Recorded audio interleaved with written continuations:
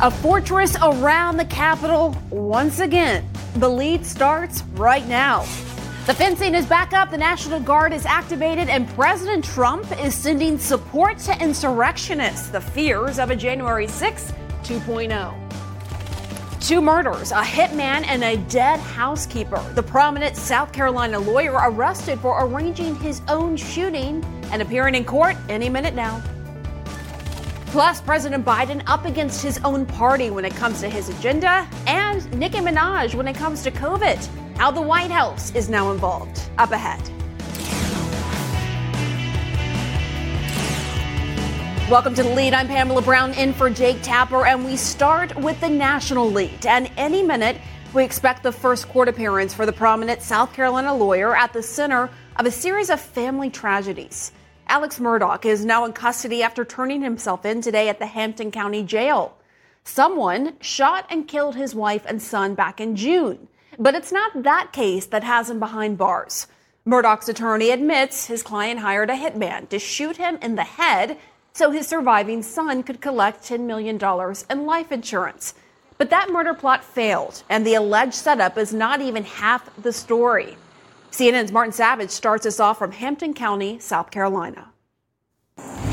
His life in a scandalous spiral. Prominent South Carolina attorney Alex Murdaugh surrendering to law enforcement to face charges in an alleged murder-for-hire scheme in which he was the target. A warrant for his arrest detailed the botched murder attempt that was meant to provide his son millions of dollars of life insurance money, attorneys say. According to court documents, Murdaugh arranged for Curtis Smith, a former client, to shoot and kill him. But the plan failed because the shot wasn't fatal. Smith has been charged with assisted suicide, assault and battery, pointing and presenting a firearm, insurance fraud, and conspiracy to commit insurance fraud. So far, he's not entered a plea and has asked for a court-appointed attorney. And now, another twist. The South Carolina Law Enforcement Division announcing the opening of another investigation involving the Murdaughs, the 2018 death of the family's longtime housekeeper, Gloria Satterfield, who died in what was described as a trip and fall accident on the Murdaugh property. It was Alec Murdaugh who told the story of that she had tripped and fell down the stairs over his dogs. And so they trusted him. At the time, her death was said due to natural causes. But Hampton County Coroner Angela Topper told investigators in a letter the decedent's death was not reported to the coroner at the time, nor was an autopsy performed. On the death certificate, the manner of death was ruled natural, which is inconsistent with injuries sustained in a trip and fall accident. In court filings, the Satterfield family says they reached a partial settlement with Murdaugh for wrongful death.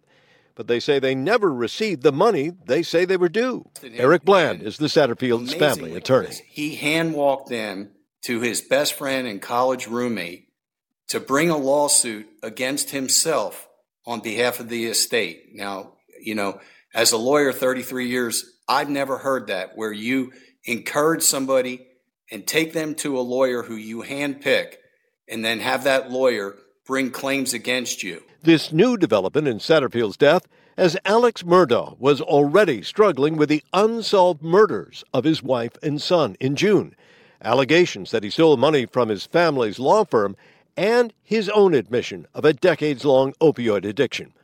All of this playing out in a very public downfall. And Pamela, going on right now is a bond hearing inside of the building.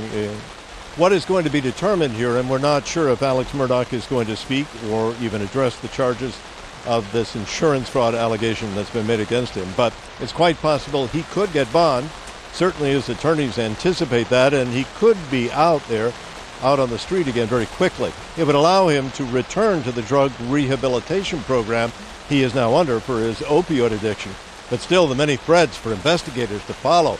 So many things they still need to know, not the least of which is who killed Alex Murdaugh's wife and son, and why? Pamela? Those are the key questions. Martin Savage, thank you so much from rainy Hampton County, South Carolina. Now I want to bring in Susan Williams. She's a criminal defense attorney and the former assistant state prosecutor in South Carolina. Susan, great to have you on. So Murdaugh turned himself in more than 24 hours after his attorney predicted he would. Why wasn't he arrested once it became clear to authorities he was involved in this life insurance scheme? I think the hesitation in the arrest could be that his attorneys were arranging possibly him turning himself in. Okay, so let's just look at the larger picture here, Susan. There are now 5 deadly cases tied to the Murdaugh family. There's the reopened 2015 hit-and-run case that killed a teen in 2018.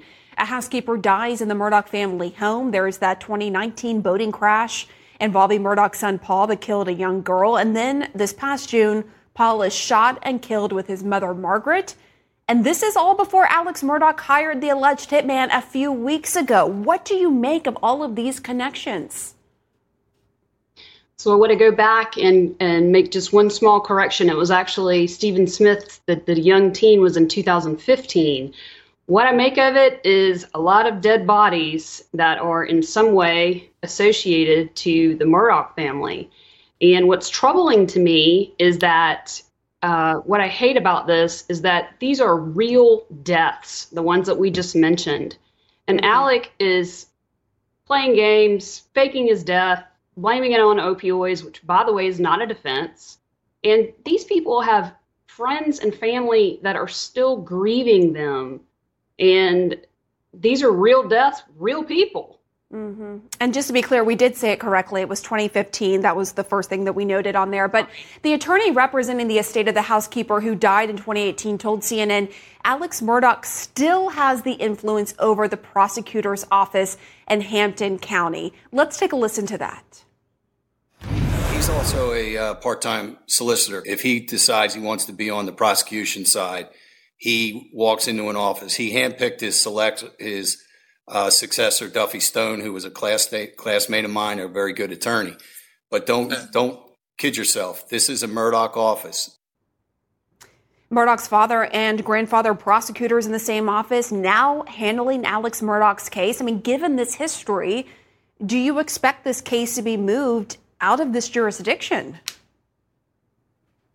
Well, we know the Attorney General's office is handling this case as opposed to the Hampton County Solicitor's Office, which is like the district attorney's office in other states. So, I believe that portion, who the prosecutor is, has been cleared up. The jurisdiction, that will be something that his lawyers would make some kind of motion to change jurisdiction if they believe that is necessary. But I think having the Attorney General handle this rather than the solicitor. I mean, the solicitor's already bowed out of this, has recused himself after consulting ethics professionals. So I believe that it's heading in the right direction. So you have Murdaugh's attorney insisting that his client did not kill his wife and son and believes a suspect will be revealed soon. And he said this appears to be, quote, personal. Do you see a strategy in saying that in an interview on national TV? I do see a strategy in that, and that is it's making them sound like they're in control of the prosecution.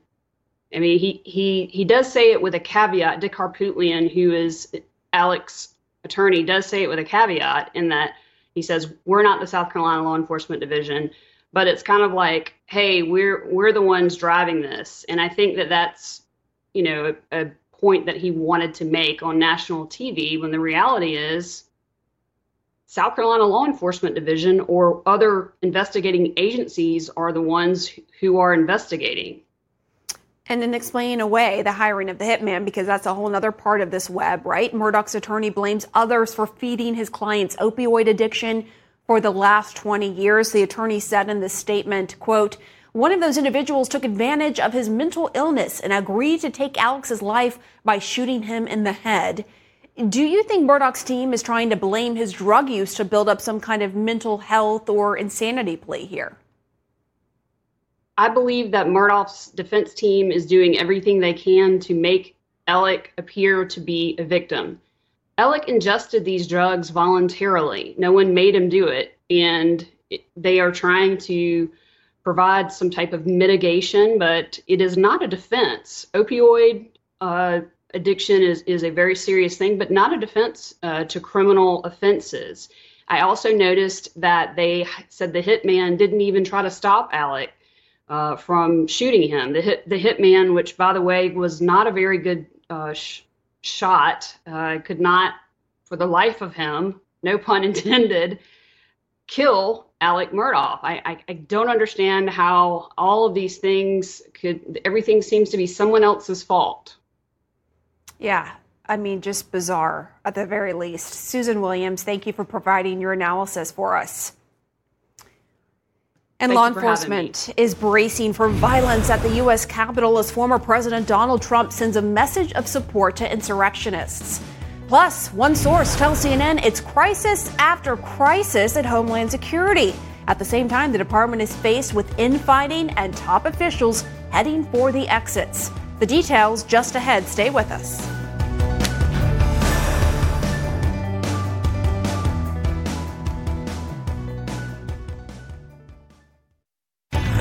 In our politics lead, fencing around the U.S. Capitol building is back up and local airports are bulking up security, all ahead of a right-wing protest planned for this Saturday. The event is called Justice for J6, organized by a former Donald Trump campaign staffer in support of the insurrectionists charged in the deadly January 6th Capitol riot.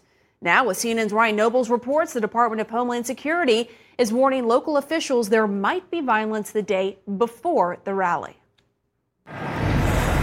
It is a sign of the times. Workers quickly erecting a massive temporary fence around the United States Capitol, turning what was once the most accessible and public landmark in Washington into an impenetrable fortress, all for a rally this Saturday that organizers concede might not even draw 1,000 people. The official number we put down is 700. The intense security posture is the byproduct of the very event these protesters are coming to Washington for, the January 6th insurrection, something security officials did not see coming and were unprepared to handle. They've promised Capitol Hill leadership that this time things will be different. We just briefed them about the demonstration that's scheduled for September 18th, just the intelligence information that we're aware of and a little bit about our operational plan, about what we plan to do. The Capitol Police are not taking any chances, in part because this group is coming to call for the release of hundreds of people charged with their role on that deadly day. The TSA is ramping up security at airports. The National Guard and local D.C. police have been asked to be on standby. There are worries some of the protesters may be armed. Could be inspired by GOP lawmakers like Paul Gosar, Matt Gaetz, and Andrew Clyde, who, despite being among those under attack on January 6th, now empathize with the rioters. This overthrows the government fetish that exists. I don't understand it, except there's a lot of bored people out there that probably never served a day in their life in the military and get to go play dress up. Not one sitting Republican member of Congress is scheduled to attend. A few GOP candidates challenging Republicans who voted to impeach Trump will be there.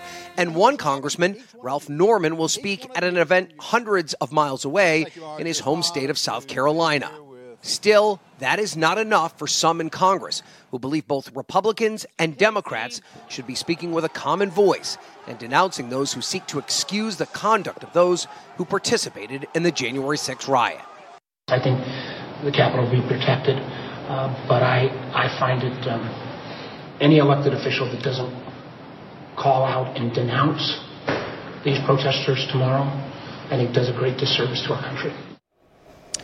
And one person not expected to play a role at this event on Saturday is the former president, Donald Trump. He will not be in attendance, but he issued a statement today offering support for those who have been arrested for their role in the January 6th insurrection, saying that they are being subject to what he called a two-tiered justice system. And he also said, quote, that our hearts and minds are with the people being persecuted so unfairly relating to the January 6th protest concerning the rigged presidential election. Once again, Pam, the former president peddling this big lie about the election results. That's part of why law enforcement are so concerned about what could happen here. This is just stoking the tensions on what it is already a day that has them concerned. Pam? It absolutely is. Ryan Nobles, thank you very much. And let's discuss with Jonathan Blackrow, CNN law enforcement analyst and former Secret Service agent. Jonathan, nice to see you. So DHS today is warning about violence the day before the rally. How concerned are you that this could get out of control? Well, listen, anytime that DHS puts out a warning, and like any law enforcement entity, you have to action off of it, right? So what they're actually looking at right now is current intelligence, also known as first phase reporting. This is a quick turnaround of oftentimes time-sensitive intelligence reporting. And what it does is it actually supports all of the security mitigation that we're seeing go into place right now around the Capitol. So, these threats right now should not be taken lightly whatsoever. Even though the event organizers have called for a peaceful, nonviolent event, and DHS and law enforcement actually hasn't specifically called out what if any direct threats have been presented or seen, we still have to take this event very seriously from a security standpoint, and put law enforcement and all of their mitigation in place in advance, because we saw what the consequences were when we were not prepared on January 6th. Right. So now clearly law enforcement doesn't want to make that same mistake. You have Capitol Police making requests to the Department of Defense for assistance from the D.C. National Guard, and CNN has learned that D.C. Police will be fully activated for additional coverage as well. Could the fact that there's going to be so much law enforcement attending to this event create its own set of issues? Well, listen, there's a couple dynamics here. What we're at risk of is what I refer to as the protection paradox. And that's the risk that we undertake this significant amount of effort to build up a security structure. We deploy the resources. We incur a significant amount of expense, and then nothing happens. But that's okay. And here's why. We have to take these protective measures because we know that we have an unmitigated threat out there. It may not manifest itself on Saturday, but we have to have this show of force. We have to understand that law enforcement, since January 6th, is no longer assessing the likelihood that these types of groups, these far-right groups, will engage in acts of violence. We know that they will. We saw it. There's video of it. So we have to be prepared for that. And if we're over-prepared and nothing happens, that is okay. We have to send the signal that we're going to stand by our law enforcement, our intelligence, and protect these critical assets, no matter what. Jonathan Wackrow, thank you so much. And while former President Trump, I should say, backs the insurrectionists, Republican leadership has yet to condemn this upcoming rally. We're going to talk about that in politics next.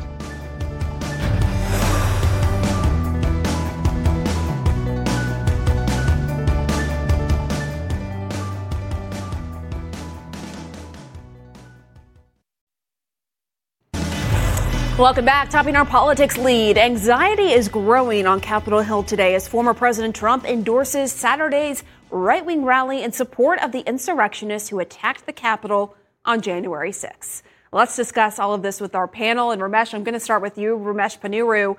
I guess it's no surprise, right, that former President Trump is coming out with this statement to, again, put out his big lie. But, you have no sitting member of Congress who is going to be attending this rally as of now. And in this statement, you have the former president saying, our hearts and minds are with the people being persecuted so unfairly relating to the January 6th protests concerning the rigged presidential election. Obviously, again, the election wasn't rigged. But will his nod of approval change attendance, you think? I think that most Republican congressmen are going to want to steer clear of this. Obviously there are different camps among the Republicans about how they feel about President Trump, but a pretty large contingent of them understand that this sort of thing is not helpful to them as a party, but they don't want to take him on. So it's just as their basic attitude towards Trump is wishing he'd go away, not wanting to do anything themselves to make that happen. That's the way they're treating this rally. Which could be part of the reason why you don't have anyone in Republican leadership condemning this rally yet. But how much of a political liability is it for the GOP, Chris? So there's a scene in The Simpsons where Homer Simpson goes back to college. I'll get there. He goes back to college, and he has an exam that he hasn't studied for. And his plan is, I'll just hide under this pile of coats, and it'll all work out. Yeah. That's basically the Republican leadership. Like, we're going to pretend, to Ramesh's point, I'm going to pretend nothing's happened. Saturday, I haven't heard. I'm not fully briefed on that. That's what they're doing here. And the reason is exactly what Ramesh said, because of course they think this is a bad idea. They know, they've seen the people who spoke at the January 6th Stop the Steal rally and Mo Brookses of the world and how they've come under fire for that. at the same time, they are deathly afraid of Donald Trump. They just are. They don't want I was going to say a tweet that doesn't exist anymore for him, but a statement from his, basically the same thing, a statement from his leadership pack that says, fill-in-the-blank member of Congress is a terrible rhino for not backing this, right? So it's keep your head as low as possible, hide under the coats, hope no one notices, and hope Sunday comes and we're talking about something else. Which is what makes isn't the role leadership, of by the journalists way, that much more important to press them on this and what they actually think about it. Where are the Mitch McConnells of the world right now? What are they saying? Well, it is striking, and also not striking at all, just how quiet these Republican officials who do have a voice in the party have been about this event coming up on Saturday. But at the same time, I'm reminded of why, and we've touched on this point earlier, but I'm reminded of why they are behaving this way and not condemning this rally, not forcefully condemning the insurrection. And it's because of Donald Trump's continuing influence on the party. And there was one of the many striking revelations from my colleagues at the Washington Post, Bob Woodward and Bob Costa, their book that's coming out soon.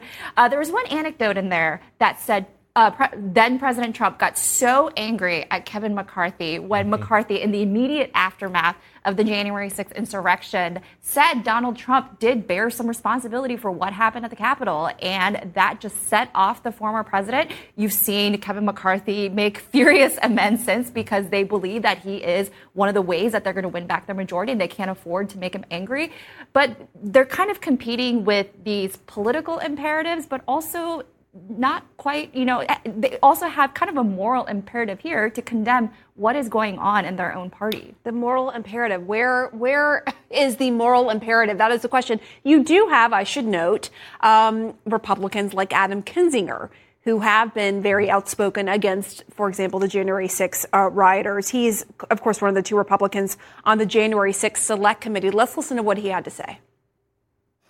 This overthrows the government fetish that exists. I don't understand it, except there's a lot of bored people out there that probably never served a day in their life in the military and get to go play dress up.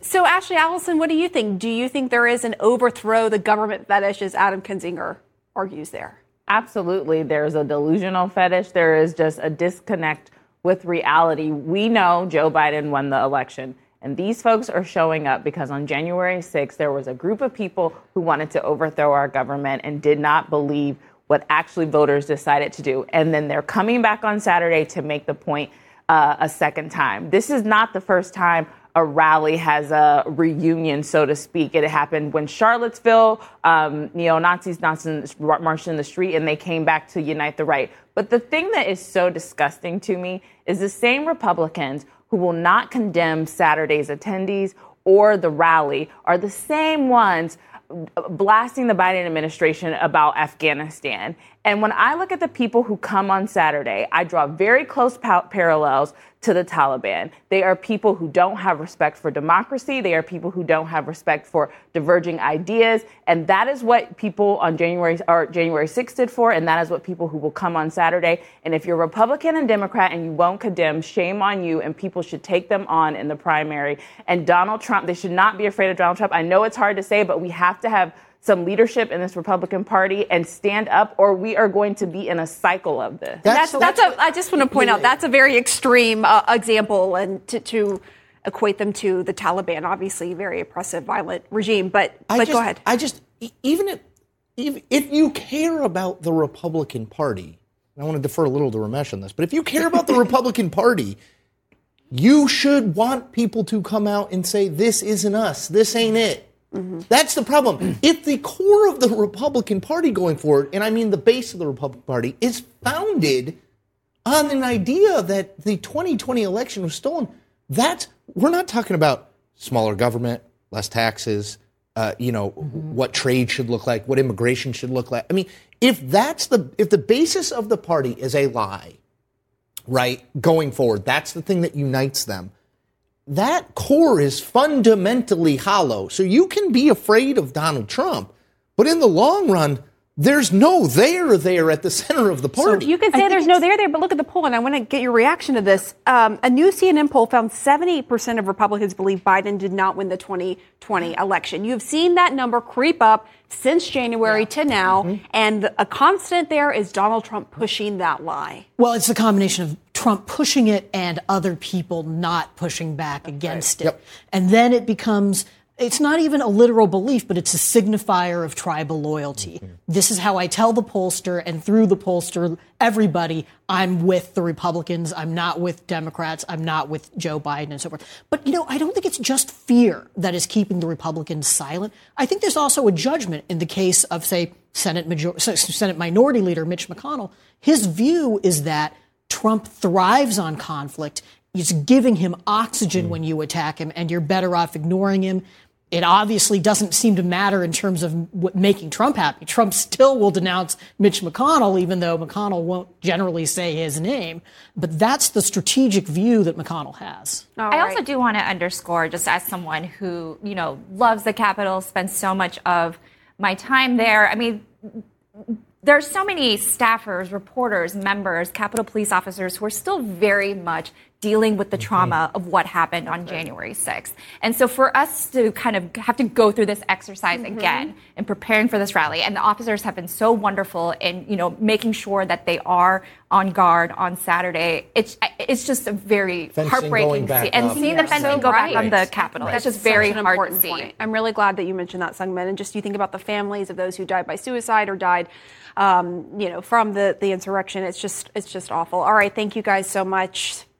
A looming meeting could decide whether you'll get a booster shot or not. I'm going to talk to Dr. Sanjay Gupta up next.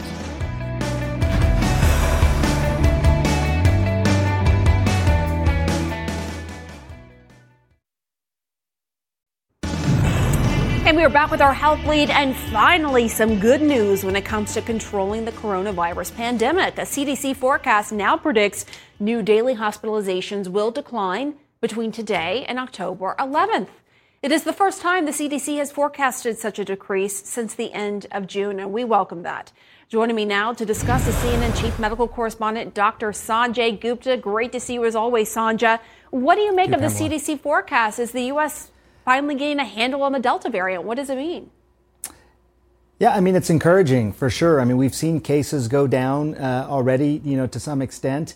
And we know that a few weeks behind that, the hospitalizations typically go down, and then after that, deaths.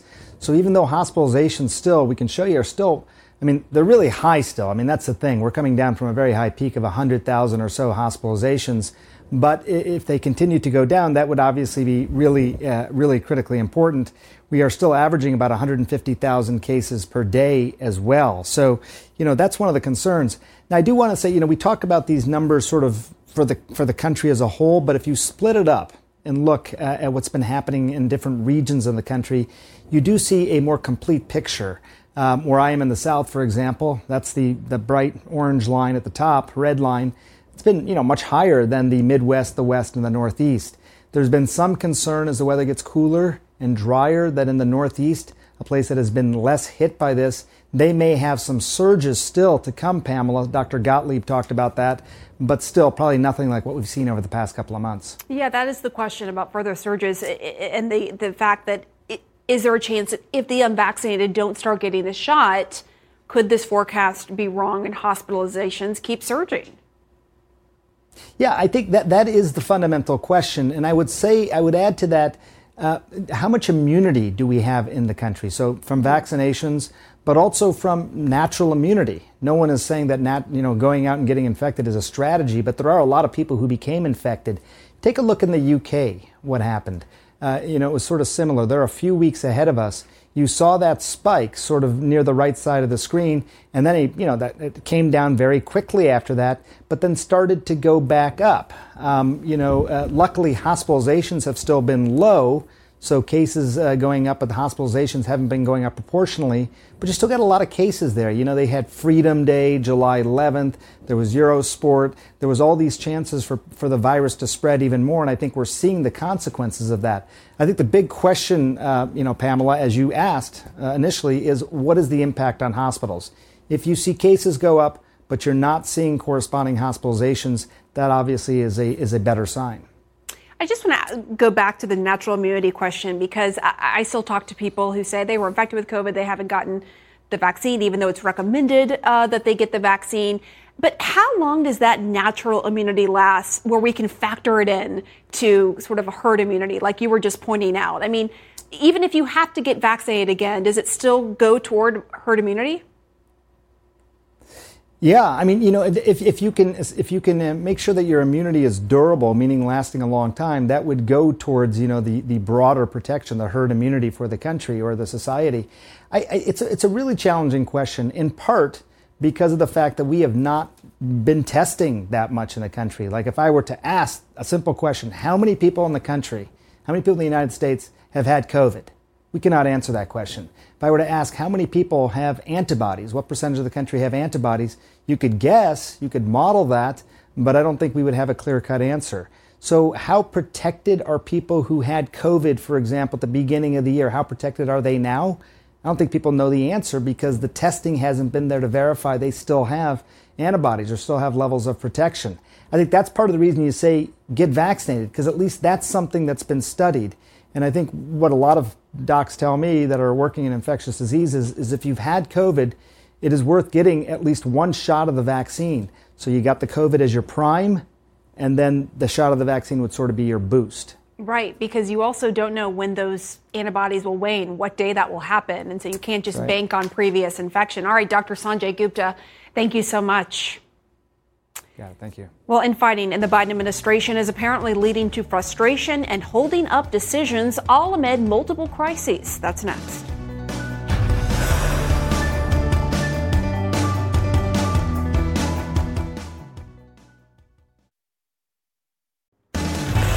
In our politics lead, President Biden this afternoon tried again to get middle-class voters and congressional Democrats behind his multi-trillion-dollar spending plans. But as CNN's Jeff Zeleny reports, he has to overcome everything from squabbling moderates and progressives to a rapper spreading vaccine misinformation to millions of her fans. President Biden making an aggressive push for his economic agenda. Let's not squander this moment. Pressuring Democrats to resolve their differences to pass a $3.5 trillion plan of the administration's top priorities, from addressing climate change to expanding the nation's social safety net, with free preschool, community college, and more. I believe we're at an inflection point in this country. One of those moments where the decisions we're about to make can literally change the trajectory of our nation for years and possibly decades to come. Some moderate Democrats are still resisting the scope and cost of the proposal, which the president proposes paying for by raising taxes on the wealthiest Americans. Are we going to continue with an economy where the overwhelming share of the benefits go to big corporations and the very wealthy? Or are we going to take this moment right now to set this country on a new path?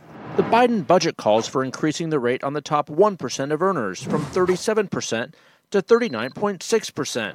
Under the plan, the top corporate rate would rise to 26.5% from 21%. The White House is also locked in a battle of misinformation on COVID-19, this time with rapper Nicki Minaj, who has more than 180 million followers on Twitter and Instagram. The singer of Starships and other hits has raised unfounded doubts about the safety of vaccinations. We offered a call with Nicki Minaj and one of our doctors to answer questions she had about the safety and effectiveness of the vaccine. Administration officials told CNN they did not offer Minaj a White House visit like she claimed on Twitter, but sought to downplay any controversy with the star. We don't see this as a point of tension or disagreement. Our hope is that anyone who has a big platform is going to project accurate information. So the White House clearly concerned about the big megaphone from stars like Nicki Minaj. But for the president's point, he took his aim today at Republican governors who are threatening to impose fines on local officials who impose vaccine mandates. The president, Pamela, called that the worst kind of politics.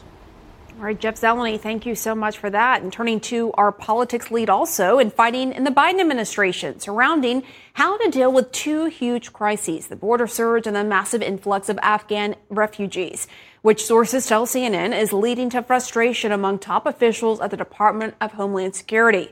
Joining us is CNN's Priscilla Alvarez. So tell us, what is behind this beef within the Biden administration, Priscilla? This boils down to too many cooks in the kitchen. There's disagreement between different factions of the administration. There's moderates and progressives on the issue of immigration and managing the U.S.-Mexico border, and that leaves little room sometimes for solutions and decisions. Now, a DHS spokesperson told me in a statement that they, quote, encourage candid and fulsome debate, and we pride ourselves in inviting and considering different points of view. But sources tell me it's paralysis and exhaustion as they work through the many challenges that they have on their plate. And you also have, amid all of this, this big ruling today by a federal judge stopping a Trump-era policy that the Biden administration extended. This is significant. This is a policy that allowed authorities on the U.S.-Mexico border to turn back migrants who they encountered. This is related to the coronavirus pandemic. It was actually put in place in March of last year. Now, what this judge said is that migrant families with children can no longer be subjected to this. Now, the administration had been gradually including families in this by allowing them into the United States, but still significant as they face an increasing number of migrants at the border. In August, there were over 208,000 migrants encountered. That is slightly down from July when it was 213,000, but still over 200,000. That's significant. And some of these migrants are repeat crossers. But as we're seeing on the border, this is still pressing for the administration. And with those numbers, you have Republican Texas Governor Greg Abbott shutting down 6 points of entry along the southern border. Can he do that? We've asked U.S. Customs and Border Protection if they asked for assistance, if this is something that the governor could do. We have not yet received a response, but the port of entry is not where these migrants are coming through. They're coming through in between the ports of entry. They're crossing illegally. And so it doesn't quite solve the problem to do that. And that's where the CBP says they are increasing manpower and working with DHS and local agencies to try to get a handle of the situation. All right, Priscilla Alvarez, thanks for bringing us the latest there at DHS. Meantime, the first space crew entirely made up of tourists now orbiting Earth. We have got an update on their mission up next.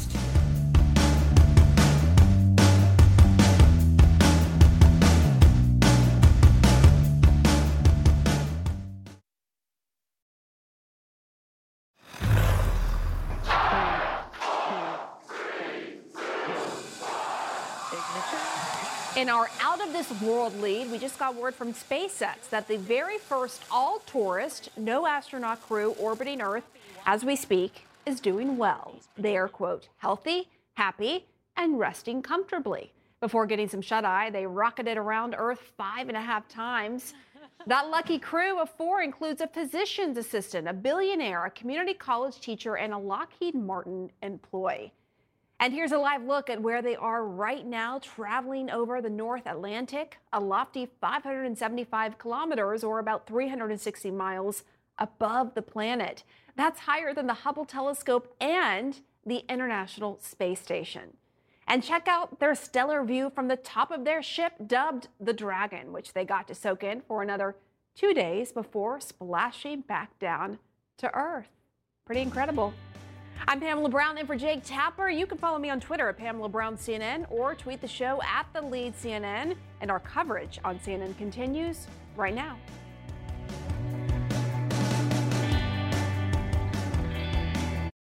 Quality sleep is essential, and that's why the Sleep Number Smart Bed is designed for your ever-evolving sleep needs. So you can choose what's right for you whenever you like. Need a bed that's firmer or softer on either side? Helps you sleep at a comfortable temperature. Quiets their snores. Sleep Number does that. Sleep better together. J.D. Power ranks Sleep Number #1 in customer satisfaction with mattresses purchased in-store. And now, save 50% on Sleep Number Limited Edition Smart Beds for a limited time. For J.D. Power 2023 award information, visit jdpower.com/awards. Only at Sleep Number stores or sleepnumber.com.